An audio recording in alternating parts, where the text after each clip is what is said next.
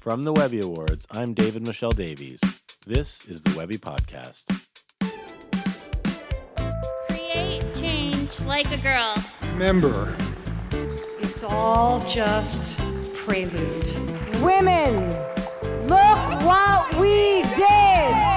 Guts, heart, passion, drive, Wi-Fi. Hey, and welcome back to the Webby Podcast. My guest today is the multi-talented Claire Evans. You might know her as the lead singer of the pop duo Yacht. She's also the author of the great new book, Broadband, The Untold Story of the Women Who Made the Internet. Claire and I talk about her path to researching and writing Broadband, her choice to parody Steve Jobs in her author photo, and why it's so important to tell nuanced stories about women in computing. My father worked for Intel, so I was in a very technologically savvy household. I mean, I don't have a technical background. I'm not a programmer. I am a humanist, but that's what I always loved about computers is that, you know, my father, who studied computer science in Manchester in the 1970s, like old school, dyed-in-the-wool computer science guy, and I could relate about computers, even though I was a writer, artist type, and he was a more technical engineering type. You know, that's the great thing about computers. They are receptive to many different forms of input, and if you just want to push symbols around and think thoughts and write, that's just as valid as wanting to get into the guts of the machine. So we were able to relate about our shared enjoyment of this technology from a very young age, and I think that was a really formative part of my development, is that I always had access. You know, I came of age online in, you know, the late 80s, early 1990s, and sort of what I would say maybe are the glory days of the internet. I mean, who knows? But, you know, I really found myself and discovered my identity as a person by exploring and reaching outwards into you know, networked space as a young person. And I cut my teeth as a writer during the golden years of blogging. So, you know, a lot of my sense of self comes from my relationship to the computer. And, you know, part of my motivation for writing this book was trying to make sense of who I was as a computer user in the modern internet age that we live in now, where something, you know, has fundamentally changed about our relationship to the internet. I had always felt like the internet was my country, you know, that I was a native to it. But I don't know, in my adulthood, I think something happened to me or something happened to the internet, and I no longer felt that way. And so part of the motivation for writing Broadband was really to go back and re-examine the lineage to understand, you know, where as a woman and a computer user I was in relationship to a larger sort of historical body, and if the lineage of computing could lead up to and include someone like me. When did you feel like either you changed or the internet changed? I don't know. The weird thing about the internet is that it's the way that it changes and evolves is so instantaneous and nebulous at the same time. You know, it rewrites itself so frequently, and there are things that we take for granted, but then they change quite quickly and we forget about them instantly. I mean, I think of like these really anodyne examples, like remember on Twitter when you used to star things instead of hearting them? Yeah. I remember when they changed that and people everybody was so outraged. And then I bring it up to people now and it's like no one even remembers that was a thing, because these things are constantly washing over us and changing so quickly. So it's really hard to know exactly when I started to feel like the internet was no longer my country. I think maybe in the last, 5 years, I think the rise of social media has really changed the sort of the tone and feeling of networked life. But yeah, I mean, that's part of what's so fascinating about these histories is, actually putting a finger on something concrete when you're surrounded by this ever-shifting, technological medium. Having done all these interviews, and we'll talk about some of them in a second, is there any that you sort of connected with on a personal level where you felt like, this person was, you shared a story or you shared a feeling or a history with this type of person, with this person? Well, I mean, I feel really grateful that I got to write this book because it means that I now have this Rolodex full of these amazing older women who were involved in computing at various levels in the history, who are now just part of my life and give me a sense of context and a sense of community around these issues, which is just like so fun, and I feel so blessed. I made a pointed effort to not focus exclusively on just technical people. I mean, there are programmers, coders, and, routing protocol designers in this book, but there's also, game designers, hackers, publishers, community builders, because, one of my major and strongest feelings about the internet as a technology is that it's a social technology, it's a human technology, and the work that's done around the sort of the more user-facing aspects of it that hasn't traditionally been privileged in tech histories is just as important. And I say this a lot, but making things worth linking is as important as developing the conventions for linking, because this is a technology that reaches into the very depths of our human experience and our collective, community-oriented experience. So that being said, there are people in this book that are kind of closer to me, I don't know, in terms of their work than others. I related really strongly to people like Stacey Horn, who was an early community builder. She built one of the sort of earliest social networks called Echo in New York, and Jamie Levy, who was an interactive media designer in New York in the 1990s. I mean, these are people that are really interested in the relationships between people, developing healthy communities, and making interesting, dynamic, fun, culture for the box. And those people are people that I relate to because I come from a background of art and music and writing. I see them as kind of my heroes and peers. But I really get something out of every one of these relationships, and there's always so many interesting insights that I get when I talk to these women, even still now, because the great thing about writing a book about people that are still alive is that you get to bring them along with you. And I've been doing book events where I actually bring some of these women out with me for conversations and to sort of introduce and contextualize their work to, a larger audience. And it's so fun because I'm still learning from them, and I'm still, they're still knocking me out on a daily basis. Hey, it's Ryan Reynolds, and I'm here with Keith, co-star of my upcoming film, If, only in theaters May 17th. Do you want to tell people the big news?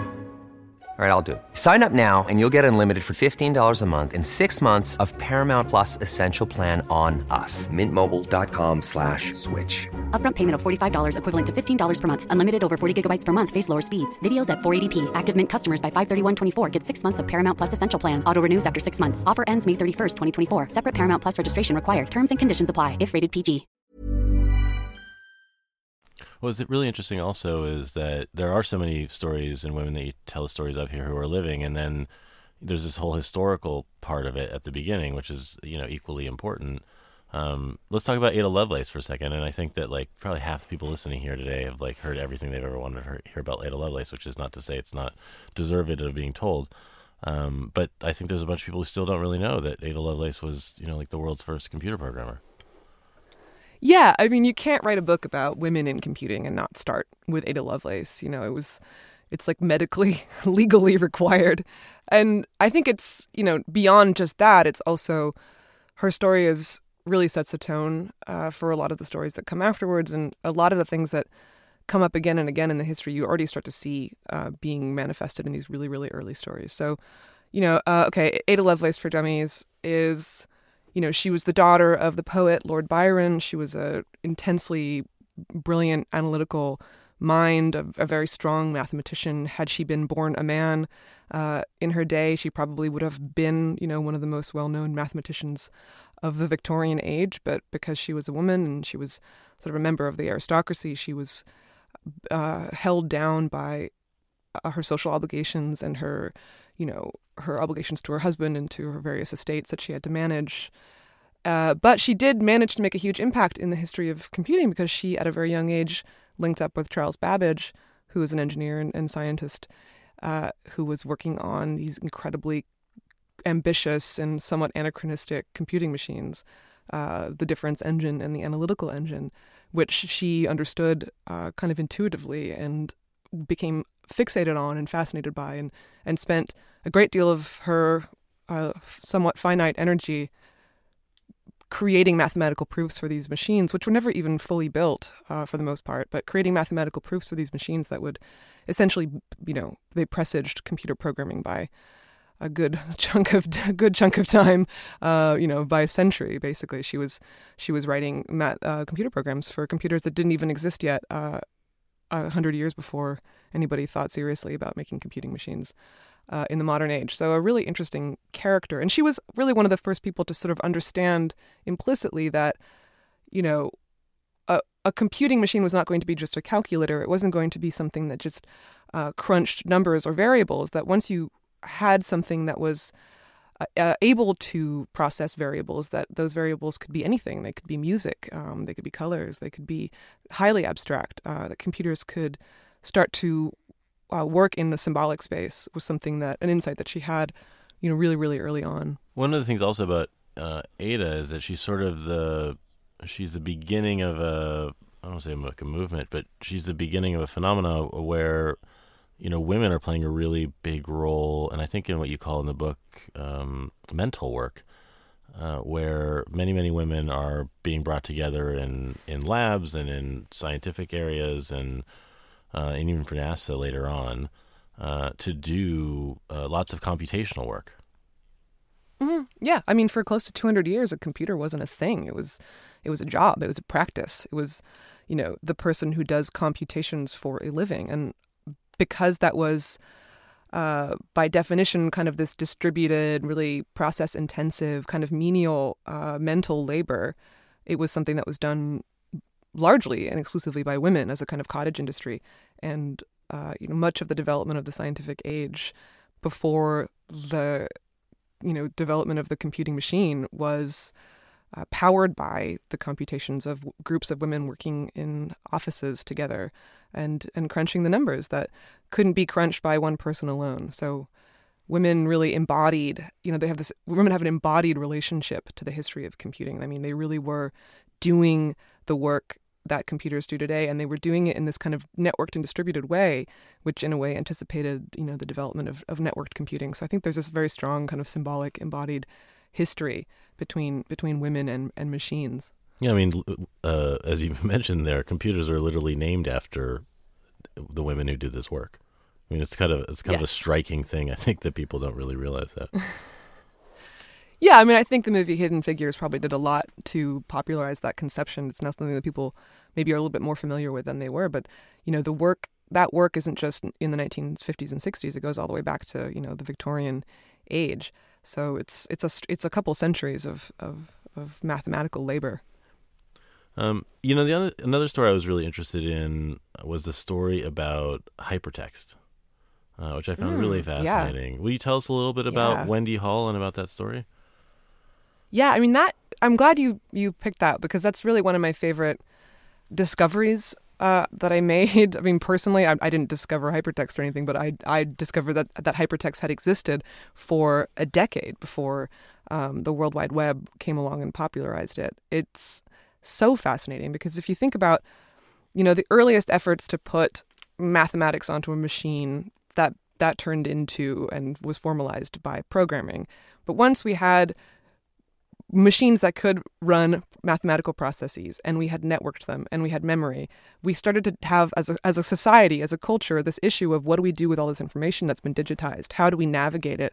How do we, beyond this very sort of indexical, hierarchical way of organizing things that computers kind of intuitively or, naturally do, how do we actually navigate all this information and make meaning out of it, make knowledge out of it? And that's really what hypertext is all about. It's creating connections between material in a corpus of information or data and turning that data into actionable, useful, human-oriented knowledge. And that work is work that was practiced for a really long time in both research and, corporate environments, research labs at corporations like Apple and Sun, but also in academics, by and large by women, or at least, as a field, it was much more welcoming to women than classical computer programming might have been, because, it was something that was sort of seen as, I want to say, like more of a social science side of things, more humanist, more welcoming to people who were coming from different backgrounds, who were coming from, the study of work or the study of information science.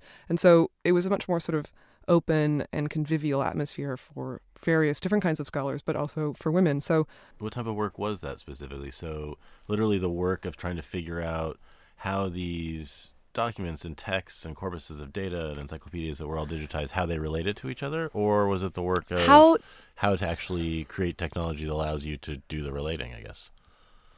I mean, there's a couple of different manifestations of that. I think most of the lion's share of the labor was being done in trying to design systems that could kind of encompass all this information and make it easy to navigate. A lot of people working in hypertext were designing hypertext systems, of which there are many, these arcane systems that no longer exist, that were being designed at like Xerox PARC or at Brown, workstations for scholars to deal with the information in their library databases, for example, or more kind of constructive hypertext systems for scientists to work through their arguments by linking them together in these sort of page-oriented, note card-oriented, writing process-oriented systems. So it was quite an open field, and there were lots of, if one could time travel back to the early hypertext conferences in the mid-1980s, you would see like a lot of poets and writers alongside computer scientists and engineers, because it was something that, the idea of how you organize information is something that's appealing to a lot of different people, and there are lots of creative possibilities in that.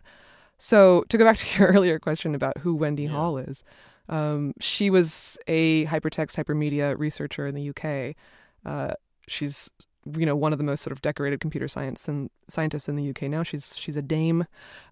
She's, the chair of the Web Sciences Department at the University of Southampton. She's a really major figure in the development of the World Wide Web as well. But she spent a good chunk of her early career designing a hypertext system called Microcosm that was essentially, had history shaken out slightly differently, it may have become, the earliest web browser, or it may have gone in many different directions. But she formalized these conventions for how to think about and how to structure links that basically solved a lot of problems that we still have with the web today. Like her system, instead of making links contextual and embedded in the documents the way that they are in the web. I mean, when you go to a link on the web, it's a highlighted fragment of a page. It's either a piece of text or, a dynamic object or an image, and it's married to that source. Whereas in her system, all the links existed on this kind of meta layer that it was a link database called a link base that could exist on top of the documents and never interfere with the documents, so that you would never have something like a 404 error. I mean, now today, if something that you're linking to is hidden behind a paywall or taken down or, removed from the web for any reason, everything that linked to it is broken. Every link becomes broken. And a lot of these early hypertext researchers understood implicitly that the piece of information that is contained in the connection between two ideas is just as important as a unit of information as the individual ideas themselves. That connection is a kind of meta information. It's a big part of what meaning making is. And so when the web came along and was presented at some of these early hypertext conferences, all the hypertext people, all the women working in hypertext were like, oh, that's never going to take off because the links only go in one direction and they're contextual. And, you need the internet access to use this? No way. This is never going to work. Of course, history has, proven otherwise. But, we could be living in a world had circumstances been even slightly different, where we would never have to worry about a 404 error. And, ideas would be connected to each other in so many different directions, in so many different ways. Hypertext, the dream of hypertext never really came to fruition. But I think there is a parallel universe somewhere where we're all using Microcosm or one of these other systems instead of the web, and maybe we don't have some of the problems that we have today. I mean, it's impossible to know, but I like to fantasize about, where our culture would be 20 years down the line from a different system than the web. Hey there, it's Michelle Norris. I'm host of a podcast called Your Mama's Kitchen. When I travel, I'm usually looking for a way to find a taste of home when I'm not at home. And one of the things I love to do when I am at home is entertain. And Airbnb allows me to do that. When I was in California recently, I rented a house that had a great kitchen. And when we were sitting around the table, we were all thinking, we're in someone else's house. Someone could be in all of our homes as well. If you have a home, but you're not always at home, you have an Airbnb. Your home might be worth more than you think. Find out how much at airbnb.com/host. Hi, I'm Daniel, founder of Pretty Litter. Cats and cat owners deserve better than any old-fashioned litter. That's why I teamed up with scientists and veterinarians to create Pretty Litter. Its innovative crystal formula has superior odor control and weighs up to 80% less than clay litter. Pretty Litter even monitors health by changing colors to help detect early signs of potential illness. It's the world's smartest kitty litter. Go to prettylitter.com and use code ACAST for 20% off your first order and a free cat toy. Terms and conditions apply. See site for details. I mean, what struck me about the story is also a comment that you got from Kathy Marshall, where she says, and I'll just paraphrase, but it was something to the extent of like, all of a sudden you were an outsider when you'd been an insider the whole time. That was sort of how they felt when they'd been working as like the insider of insiders on hypertext, and then the web came, and as you mentioned, at first they looked at it and they're like, this isn't going to work, and then a year and a half later it was like everywhere. It went so quickly is the remarkable thing. I mean, within a year. Yeah, and it really struck me because it's such a common refrain when you talk to anyone that was an early user of anything that became popular, right? Like if you talk to people who lived in San Francisco in 1986 and talk about Craigslist, it's like it's a very, very common thing in a way. But it's just very telling, I think, here. And as I read that, I just felt like this was a theme throughout the book, right? And something you talked about, I think, earlier here, which is that things change very, very quickly. And sometimes the lesson that history writes down is of the web, and not necessarily the lesson that you just told us here about Wendy Hall and hypertext. Yeah, I mean, history has a tendency to do that. Hey, we tend to remember the last big famous thing that came along, and not the ongoing context of maybe a decade of stuff that happens before that makes that thing possible. I mean, the web is a brilliant thing. I mean, it took over the world for a reason, but I think the force by which it took over the world kind of erased a lot of labor that came before. But it's important to remember that these things always emerge from a context. They don't just come fully formed from heaven. There's a sort of climate of thought that these things emerge from, and it's always really interesting to go back and try to identify some of the earlier progenitors, because even though they didn't become the thing, they have a real material impact on what the thing thinks it's capable of doing, if that makes sense. Totally. Well, tell me a little bit about doing research for the book, because that's also was really interesting to me, in that you touched on here earlier, which is that there's so many people you got to just talk to. I mean, there's just such a deluge of, and I mean that in a positive way, of really great stories from great women. You talked to Brenda Laurel, you talked to Jamie Levy, who you mentioned earlier, and so many more. And then it seems like also a lot of this is like, I don't know where you got all the stories about Ada Lovelace, but some of them are, it's not just sort of the technical work she did, but it's also the stories of her family and the conflict in her family and all those responsibilities that she had. It gets very personal in a way too. What was that process like, doing the research? You touch on something that I think is really important, which is I really don't believe that the alternative to great man history is great woman history. And I'm really resistant to this trend that I sometimes see in tech and in STEM, which I think is something that emerges out of just like a desperate need for representation, where these kind of cookie cutter figures from tech history are trotted out, the Ada Lovelaces and the Grace Hoppers, as kind of like these sticker book characters, these like, look at this, tech pioneer, you too can do this, the kind of Rosie the Riveter-ing of important characters. Because for me, as a woman and as a person who's trying to learn lessons from some of my progenitors, I want to understand the full context in which these people exist, and I want to understand, what kind of challenges they're facing and what flaws they have. I want to see them in their full human complexity. And if there can be female anti-heroes, men get to have anti-heroes. I want to be able to have, a fully rounded kind of person to learn from, because, knowing that Ada Lovelace is a brilliant genius computer scientist, amazing woman that I can wear on a t-shirt isn't helpful to me, doesn't teach me anything. But knowing that she was someone that had a lot of problems and, was maybe a gambling addict and had a lot of, a really dubious relationship with her own children, like maybe didn't want to be a mother, felt limited by her time, felt frustrated by people's inability to understand her or listen to her, that she really had to fight tooth and nail and throw so much of herself into what she was doing just to make a fraction of the impact that she wanted to make.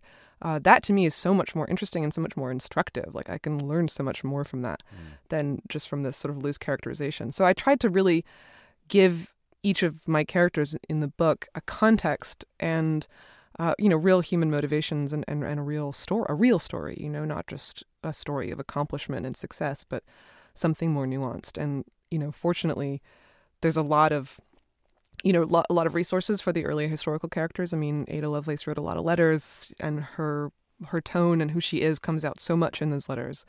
And there's tons of oral histories for the early programmers in the 1940s and 50s. And then everyone who's still alive, I got to just kind of, meet and suss out and try to understand where they were coming from. So the process of researching this was really, I think there are so many more stories I could have told in this book, and I know what they are, and there's many more that I don't even know, and because there's so much there. And part of the thing that's so maddening about sort of tech history in general is that we've heard the same 15 stories about Steve Jobs and Bill Gates so many times, but yet there's this unbelievable wealth of material if you just start looking at women. I mean, just right beneath the surface. I mean, all you got to do is look at the footnotes of a couple of other books and then look at those women and then realize that there's just this unbelievable larger context in which they existed. So for one, there's many more stories to tell, and I look forward to reading them. Maybe not writing them myself, but definitely reading them. Hopefully seeing them in films and TV and seeing them everywhere because they're very needed. But the original draft of this book was basically an encyclopedia because there were just so many names I wanted to include, and I really felt this burden of responsibility. Like, oh my God, I'm writing this book. I've got to make sure that I put every single name. Yeah. But I reached a point with it where, I had to be okay with the fact that I was trying to tell a narrative, a compelling narrative, a readable narrative, because, you want people to actually engage emotionally with this stuff because that's how you get people invested. So I tried to pick people for the book that were, representative in some way of their moment or who happened to have landed at an interesting place in time where there's enough color and context there to really tell a larger story or to touch on some of the larger thematic things that are going on. But, I hope that every single one of the stories in the book is a signpost that is pointing at the huge amount of other women whose stories have yet to be told. Did you find the anti-hero? I don't. Maybe this is generational. Like for me, it would be like the female Bill Gates. Not that would be exactly how they would be, but like that was the anti-hero of my computing world. That was like Bill Gates. Did you find an anti-hero? I don't know that there's a female Bill Gates. Not I don't mean that they would have to be like Bill Gates, but just that they would occupy the sort of I mean, there's a story at the end of the book. Person that he occupied in the 90s, I guess. I mean, the Bill Gates Steve Jobs dichotomy is one of these classic narrative things. I mean, they complement each other and they have this kind of rivalry that is so fascinating because they sort of touch on two sides of what computing culture is about.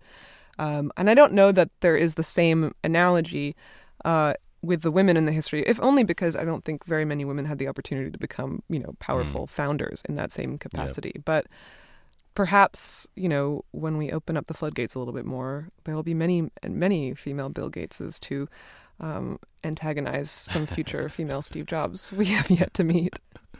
I noticed also, just since you just touched on this, that I think I'm going to call it the promo shoot for the book, but maybe it was some other type of shoot. But I noticed that you did a shoot, a photo shoot that's essentially like a parody of like these early Steve Jobs Macintosh photos where people know these, right? He's like in his mid-20s and he's in this like pristine apartment and he's like so pure he has no furniture except he has one Tiffany lamp on the floor and there he sits with like the lights dim and like his Macintosh on his lap. I think everybody's seen this photo. And you basically parodied this shoot.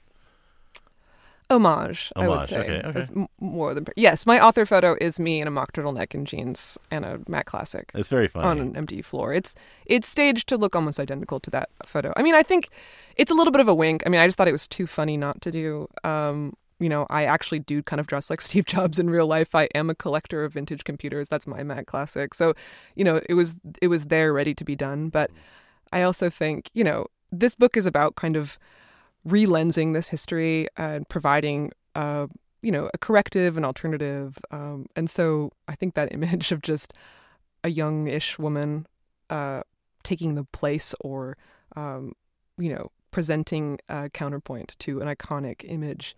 It was just sort of a nod in the direction of what I want to do, and I hope that people who see it can kind of get what I'm trying to do with the book just from seeing that image. Yeah, I thought it was really powerful actually, because it's a very funny photo, and I mean that in a complimentary way. It's meant to be funny, yes. And like the photo is, I mean, as cool as it looks, it's also ridiculous. I mean, the whole thing is really, really ridiculous, and it's good that somebody's lampooning, as an homage to yeah, this, I mean, that image, I mean, just like the idea of being a 90s computer millionaire in an empty mansion with just a Tiffany lamp, I mean, is something that it's amazing. I mean, it's one of my major sort of aesthetic and cultural reference points. And I never want to feel like, because I'm focusing on women in this tech history that I'm antagonizing the canon, because I love the canon. And obviously I'm in conversation with the canon, hopefully supplementing the canon. And I hope that I can sort of show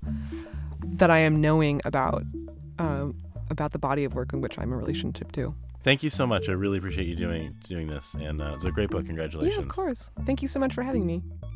Thank you so much to Claire Evans for joining me on the podcast. You can find Broadband and Claire's author photo at clairelevans.com. I highly recommend you get the book. It's really great. Our producer is Sebastian Ade. Our editorial director is Nicole Ferraro. Research and writing by Jordana Jarrett. Music is Poddington Bear. Claire Graves is a business executive who's gone way off her talking points. Thanks for listening. We will see you next week.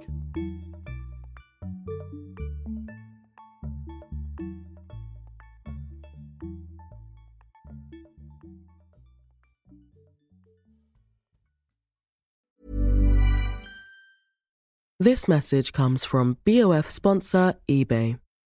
You'll know real when you get it. It'll say eBay Authenticity Guarantee. And you'll feel it. Maybe it's a head-turning handbag, a watch that says it all, jewelry that makes you look like the gem, or sneakers and streetwear so fresh every step feels fly. eBay gets it. So look for the blue check mark next to that thing you love. And be confident that every inch, stitch, sole, and logo is checked by experts. With eBay Authenticity Guarantee, you can trust that feeling of real is always in reach. Ensure your next purchase is the real deal. Visit eBay.com for terms.